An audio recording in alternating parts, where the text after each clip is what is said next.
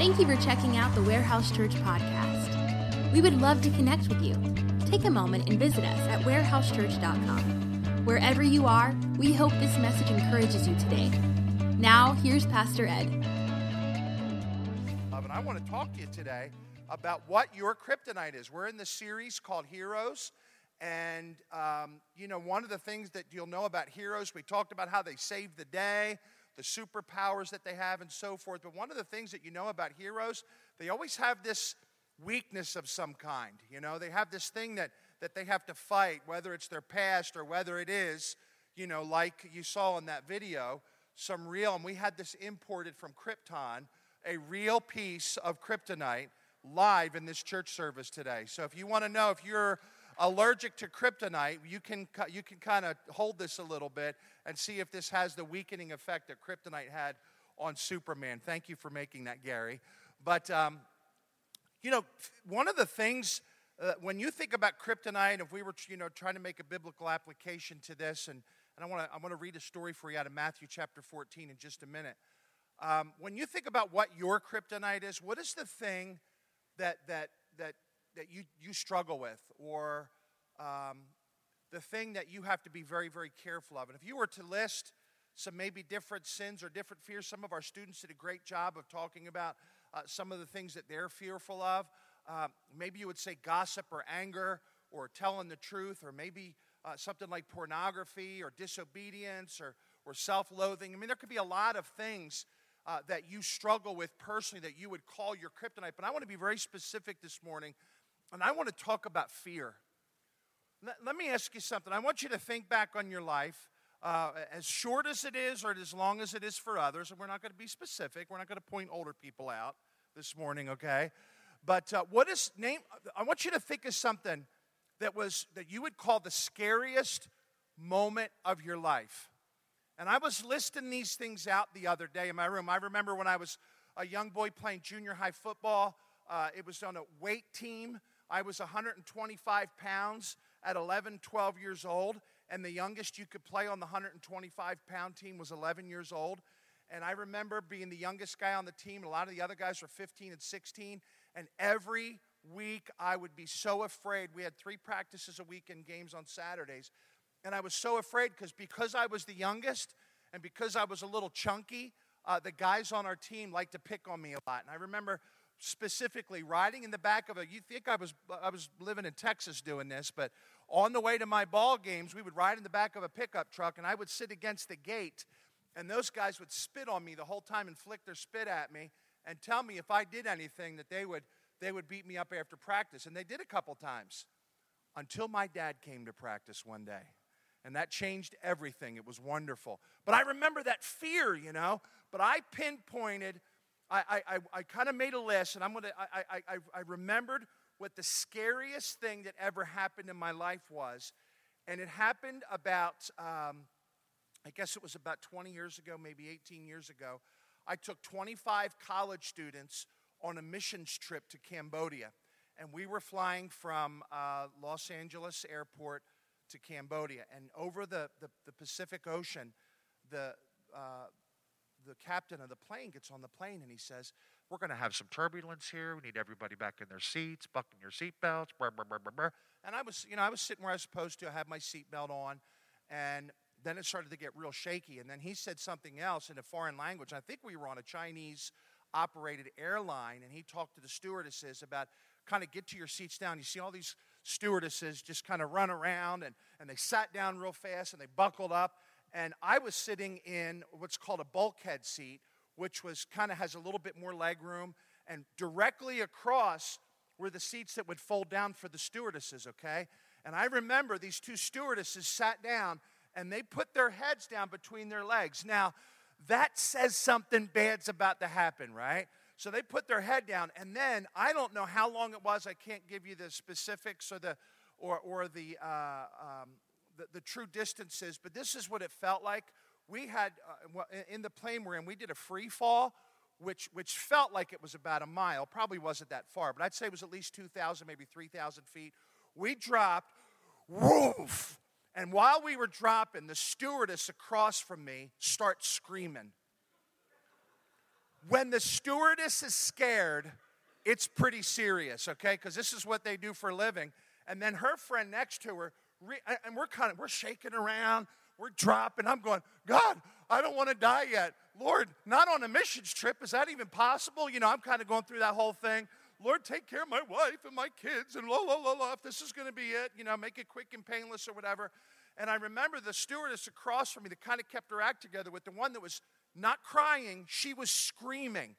She leans over and grabs her shoulders. It's like, and starts shaking the sense into her, which I don't think helped her out at all. Probably scared her a little bit more.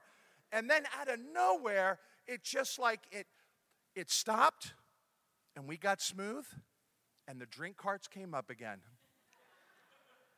Now, they were offering free drinks for all that had happened, but I was on a missions trip, and I couldn't do that, so. But, man, I want to tell you something. That 2 to 3 minutes felt like about 30 minutes, You just have no control. You don't know what's going to happen. You don't know what your future is going to look like. And I want to talk to you about a story out of the book of Matthew chapter 14. When Jesus, a very famous story about when Jesus walks on the water. Now, if you read earlier in that chapter, 2 very significant things happen. Earlier in Matthew chapter 14, John the Baptist, who Jesus loved very dearly, was arrested and he was beheaded. And then when Jesus kind of found out about that, the Bible says he went out a little bit to rest a while. But as he was getting on a ship to rest, all these people gathered. And then we read about the miracle. Just after this tragic thing took place in John the Baptist's life and had this huge impact on the disciples and on Jesus himself, the Bible says that Jesus went out to a place of rest and just people started gathering. And the Bible tells us that Jesus fed 5,000 people there that day with just a little bit of food. We talked about that last week, about how we're like the disciples and we get to distribute God's blessings of the story of Jesus Christ, just like our students did, telling their friends and their friends coming to Christ because of their relationship with Christ. What a neat thing to hear that. But Jesus feeds the 5,000, and you know what? Jesus, being 100% God, was also 100% man. You say, well, that doesn't make sense. He's not 200%. Well, that's what he was. He had all the attributes of a man, but he still kept his perfection of being God's Son, the Lord Jesus Christ. And he was tired. And the Bible talks about how he left. The disciples get on this boat. Jesus went to kind of take a break, maybe talk to the Lord, have some prayer time, refresh himself a little bit. He sent the disciples ahead of him. And the Bible tells us in Matthew chapter 14 and verse number 22, immediately, Jesus made the disciples get into the boat and go on ahead of him on the other side. After he dismissed the crowd. After he dismissed them, he went up into the mountainside by himself to pray, and later that night he was there alone. And the boat was already a considerable distance from land, and the Bible says it was buffeted by the waves because the wind was against it. They hit one of those crazy, crazy storms. Now, geographically, if you understand where this body of water was between the mountains, a lot of big wind gusts went through right there. When there was bad weather, it was kind of made worse because of the wind, the rain, the waters were very rough. When it says buffeted, that means the water was beating against the boat. It was a very serious, scary situation where any of us would have been scared. How many of you have been out far deep sea fishing before? Raise your hand up in the air. That made my top 5 fears, deep sea fishing. I went deep sea fishing 70 miles off the coast of northeast Florida. And when the captain of the ship, and it was only about a 20-foot boat, really, it wasn't a ship. When the captain stopped, the boat was doing this. He said, hey, the water's going to be a little choppy today. I hope you took some Dramamine. And I emptied myself from my mouth about 11 times over the next 8.5 hours deep sea fishing. I will never, ever go deep sea fishing again. That's not a lesson I had to learn twice. I was really scared. So that's what was happening to the disciples. They were afraid. The waves, the wind was beating up against the boat. And then the Bible says in verse number 25, shortly before dawn, Jesus went out to them walking on the lake. I mean, it's just a sentence like it's just a normal thing here. He went out to them walking on the lake. When the disciples saw it was him walking on the lake, they were terrified. They said, it's a ghost, and they cried out in fear. But Jesus immediately said to them, take courage, it is I, don't be afraid. Lord, if it's you, Peter replied, tell me to come to you on the water. And Jesus said, come. Then Peter got down out of the boat, walked on water, came towards Jesus. But when he saw the wind and was afraid, he began to sink. He cried out, "Lord, save me." And immediately Jesus reached out his hand and caught him. "You of little faith," he said, "why did you doubt?" And when they climbed into the boat, the wind died down. Then those that were in the boat worshiped him, saying, "Truly, you are the Son of God." There was another time where Jesus had calmed the waters when they were in a boat in the same kind of a situation. And Jesus said, "Peace, be still." And the disciples made this comment, "What kind of man is this that even the wind and the seas obey him?" It just speaks into the power of our Lord Jesus Christ. But what I want you to focus on this morning is this question. What is it that you're afraid of? What is it that you're afraid of? It's okay, honeybee, that you were afraid of speaking in public. Most people are. It's very normal. Don't feel different because of that. That's a pretty normal thing. And you really like when I talk directly to you in front of the whole church. I'm very, very sure of that. But it's true. I mean, hey, let's help Mariana feel a little better this morning. How many of you would say, "I have some fear of speaking in public"? Raise your hand up in the air. So you're in good company. Okay, that's just about all of us. But I want you to think about the thing that you fear in your life. And there's a couple of things about fear we can understand that draw such a strong emotion inside of us. Number one, our fears are rooted in our inability to predict the future. That's when we get really fearful because we don't have control. You know, we want to have control over the situation, over what's going on. When I was in that airplane, I was very afraid because I was unable to predict my future. What's going to happen in the next hour of my life? Are we going to land in Cambodia safely? Is this going to be the last couple? I mean, it was something I was quite afraid of. And the disciples were very afraid too. But here's the thing about the disciples. They were in a boat, which they were very familiar with because most of them were fishermen. They had traveled by boat before. It was something they had all done before. But this had to be some really kind of terrible storm in their life to make them this fearful, even in this familiar place. So they were fearful because their inability to predict the future. And it's like that for us. It's hard to see what's happening in front of us when we're in a place of fear. When we go through different storms, like for instance, the storm of a broken relationship. When you're in the storm of a broken relationship, it's hard to see, it's hard to predict what's going to happen next because we don't have control. When you're in the storm of an overwhelming sickness, we don't know what's going to happen. We want the doctor to say, "This is going to happen, this is going to happen, and this is going to happen." We want them to be very sure of what our future looks like. But that's not what it's like. And we're not able to predict the future, so we get very fearful. How about the storm of a job loss or financial distress? How about the storm of wayward kids? Boy, that's something that the parents would say they're very fearful of continually. And I would agree with that 100% as a dad. The storm of personal failure. How many of you have ever failed before? Raise your hand up in the air. I failed. And those storms are scary because when you're facing your own failure, that certainly puts you in a place of fear because you don't know what's going to happen next.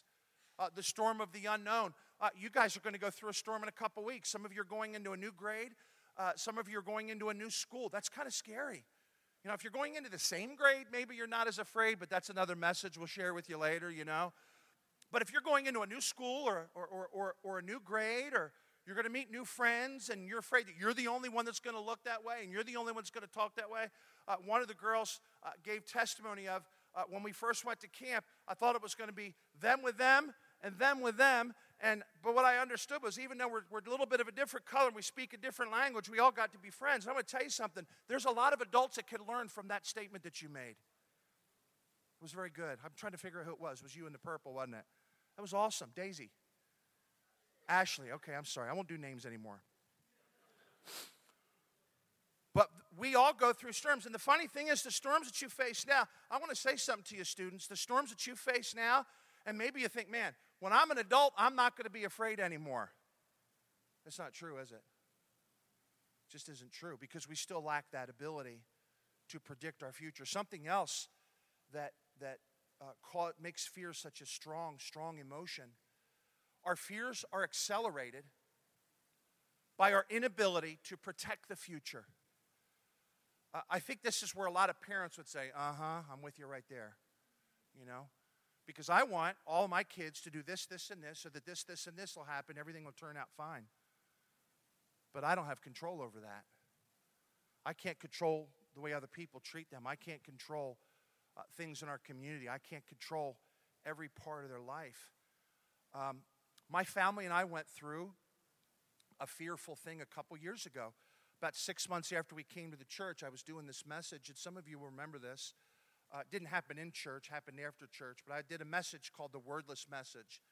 And the entire message, I didn't speak one time. I just held up cards with verses on it and stuff. That's all we did. And I took my daughter, Emily, and Jenna, her friend, and my wife. We went to Chipotle afterwards, and on the way home from Chipotle, I had a real bad pain in my chest. And what happened is I had a heart attack, and it was really weird because I'd never felt anything like that before. Felt like a knife was going right through the middle of my chest. My arm got numb and tingly, and I said to Kim, I said, I don't think this is happening, but something's happening. We need to go to the doctors. And then it got progressively worse over the next 15 minutes. And by the time we got to the hospital, the doctor took me up to the ER, and I wasn't even in that hospital for 10 minutes. And we're going to scope up your leg. You're going to be fine. Don't worry about it. You'll be out in about 30 minutes, and we'll tell you what's going on, but you're going to be fine. Don't worry. And they put me under. And then the doctor went and talked to Kim, and I was out for about an hour and a half. And for that next hour and a half, that was pretty scary for her, you know. What's our future look like? And that fear was accelerated because she was not able to protect her future. You know, the unknown, what's going to happen? What's going to go on? Of course, when I woke up, everything was fine. They did the work. They put the stent in. The doctor looked at me and he said, hey, you're now seeing the right light at the end of the tunnel. He literally said that to me, you know. And as we talked about it a little bit, he told me how serious it was and how fortunate I was. But that was kind of a scary thing. I went to the room like, oh, I guess I'm okay. I'll go home tomorrow. And as soon as I get to my room, the big boohoo session started with the girls and all. But it was a scary thing. And life's like that sometimes, you know, when we can't protect, you know, and we want to protect, and I want to be prepared. And because of that, I have a dear friend that's in this room to help me get all my affairs in order if something was going to happen in the future with my insurance, am I this, am I this, am I this. But you know what? As much as I want to have control, I don't have control. I can eat better. I can exercise more. I can do this. I could set up our affairs the way that they're supposed to be set up.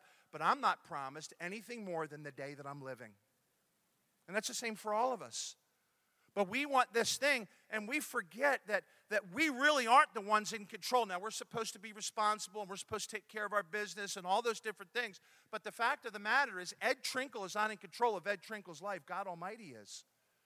And sometimes that's hard for me to surrender that. Because I want control because of what? Not because I think I'm smarter than God. I want control. You know what that's based on? Fear. Because when we don't know what we're getting ourselves into, it can be very, very scary.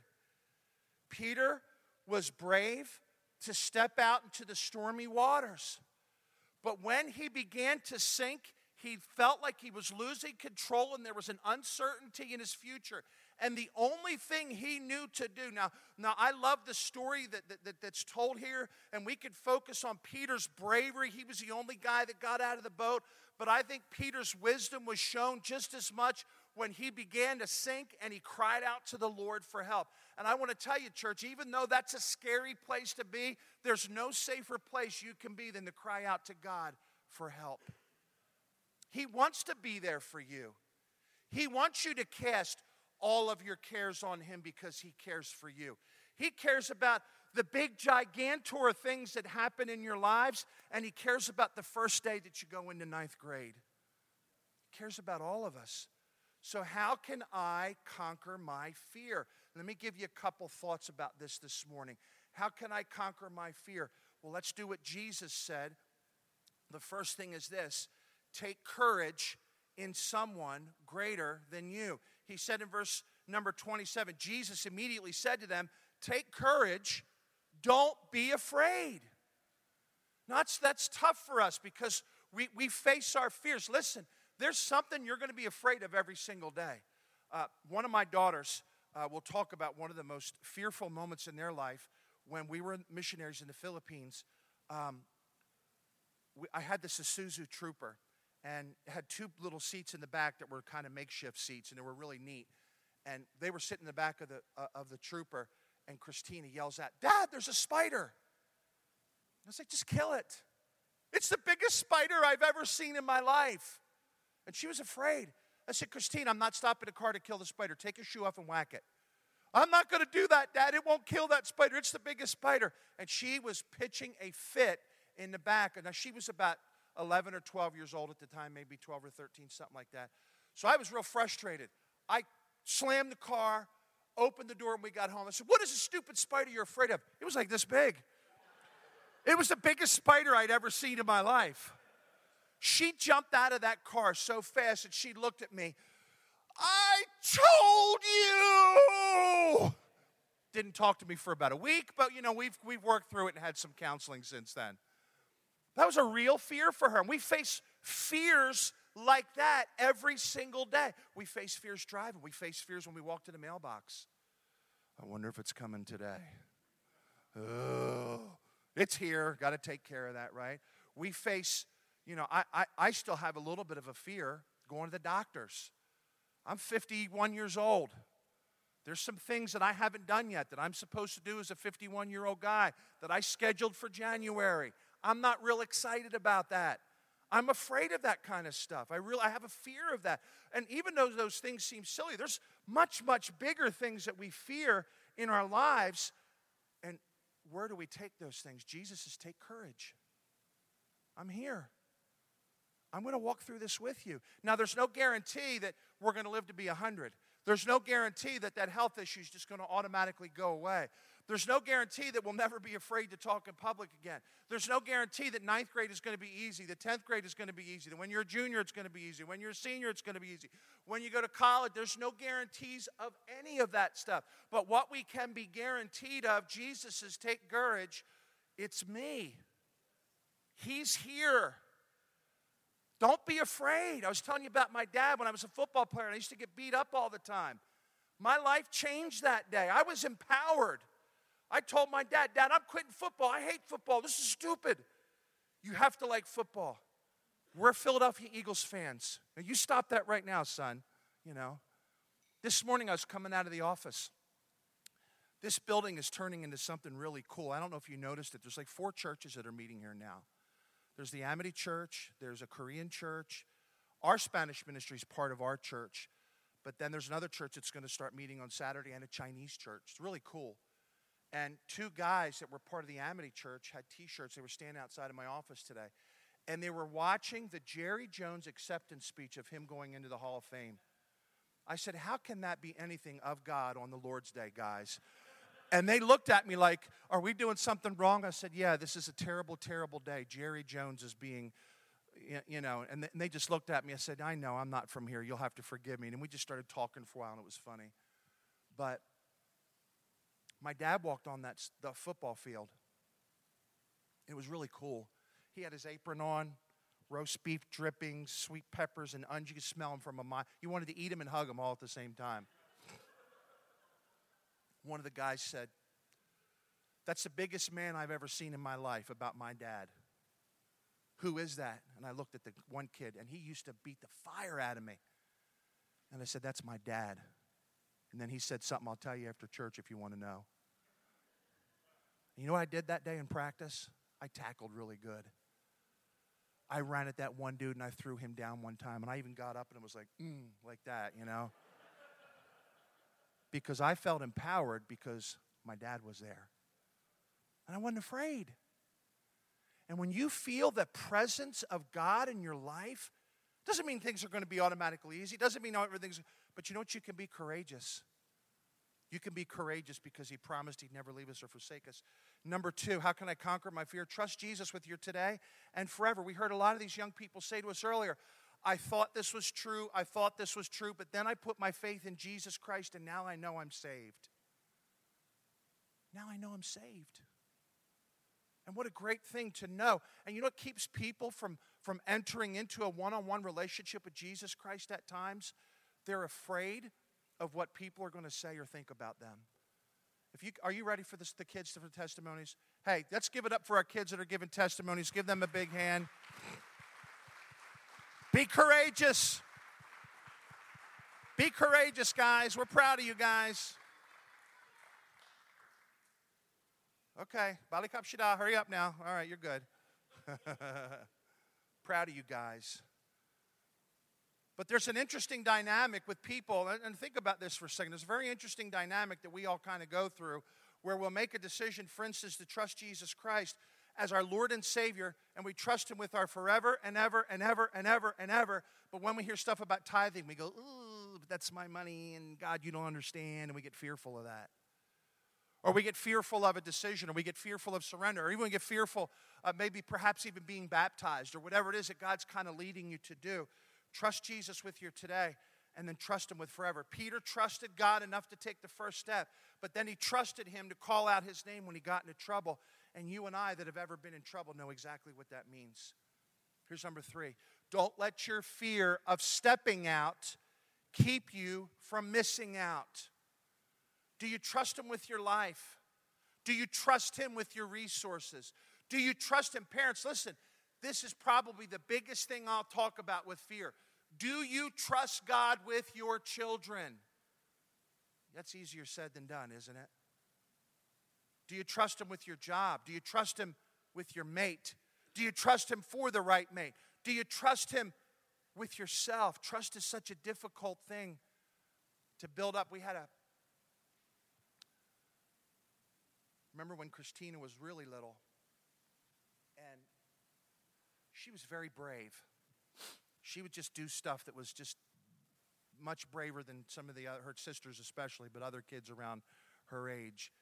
And I remember, if you've ever been swimming with your kids, there's that thing that you do when your kids are walking. When they kind of know what they're doing, you'll get them to stand on the edge of the pool, and you'll step back, and you'll want them to jump towards you. It's all about that faith thing, right? I want them to trust, and I'm not going to let you drown. You're not going to get hurt. And I said that, and I said, Christina, look at me in the eye. You're going to jump off the side of this pool. And when you jump, Dad's going to catch you. I don't want to go underwater. You're not going to go underwater. Your face may get a little wet, but you're going to jump, and I'm going to catch you. Well, Dad, you stand really close. I'm going to reach out my hand, and I want to be able to touch your hand so that I know how close you are, so that I'm not just going to fall in and drown, because it's really, really deep water, Dad. It's like up to your shoulders, and it's over my head. And I said, honey, I want you, when you jump, just to look at me. You just look at me, and you watch me catch you, and you'll know that you could trust me. So first she just does it, and she looks at her mom, and like, if Dad drops me, you better do something to him and kill him. You know, she just kind of gives him that look. And she just, and we called her the Bombardier, because she just didn't do like a little like sissy jump in. She was like, and she jumped right into me. And I caught her. And it was really cool. So you know what I did? I put her up on the side of the pool, and I took a step back. I said, jump farther now. Dad, that's too far. It's not too far. You're the Bombardier. You can do this. I'm going to step in and catch you. You're going to be the bravest swimming girl in the history of all swimming girls. Oh, Mom, you know, okay. And whoa. And she jumped right out to me, and I caught her. And you know what she could learn? She learned that she could trust me. Fast forward to time, right? That happened when she was about probably 4 or 5. When she was 8, not 16, not 15, when she was 8, we went to the swim club called Hidden Hollow Swim Club. Hidden Hollow had these 3 platforms. The highest platform was 10 meters. A meter's just about 4 feet. So 10 meters is about 40 feet. So I made Christina climb up there with me. Kim was like, you are not taking her up to that. Honey, she can do this. I'm telling you, she's going to do this. You had to climb the ladder. We had to climb. It wasn't like an escalator or something easy. We had to climb this big steel ladder to go up to each level. So we get up to the top. I said, Christina, look at me. You can do this. She's like, all right, Dad, I can do this. What do I do? I said, all right. When you land, don't have your arms out like this, because you'll smack the water and it'll hurt really, really bad. Well, then why are we doing it? Just trust me. Listen. When you land, you got to land like a torpedo. Hands by your side. Point your toes. Don't lean up, because it'll knock the wind out of you. Dad, why are we doing this? Just trust me. This kind of sounds like child abuse a little bit, I guess. I said, don't lean back, because you'll flop on your back. I said, when you go in, you don't even have to jump. You're the Bombardier, but you don't have to jump. Just step off. And you'll be the bravest girl. I want you to look out. All the girls, and we had about 100 kids swimming. It was the night before camp from our youth department. Junior high kids, senior high kids, families from our church. I said, look, all those girls are wusses. And you're not afraid of this. No, I'm not afraid. I'm afraid a little. I know, but you can do this, Christina. So now Dad's going to go first. And you remember when I caught you in the water when you were little? Yeah, I remember that. I'm not going to let you get hurt. I'm going to be right there in the water. As soon as you land, I'm going to make sure you're okay. And this is going to be one of the funnest. She said, this is fun. I said, honey, trust me. It's going to be one of the funnest things you've ever done in your life. And I jump. Half the water comes out of the pool. And then I turn around.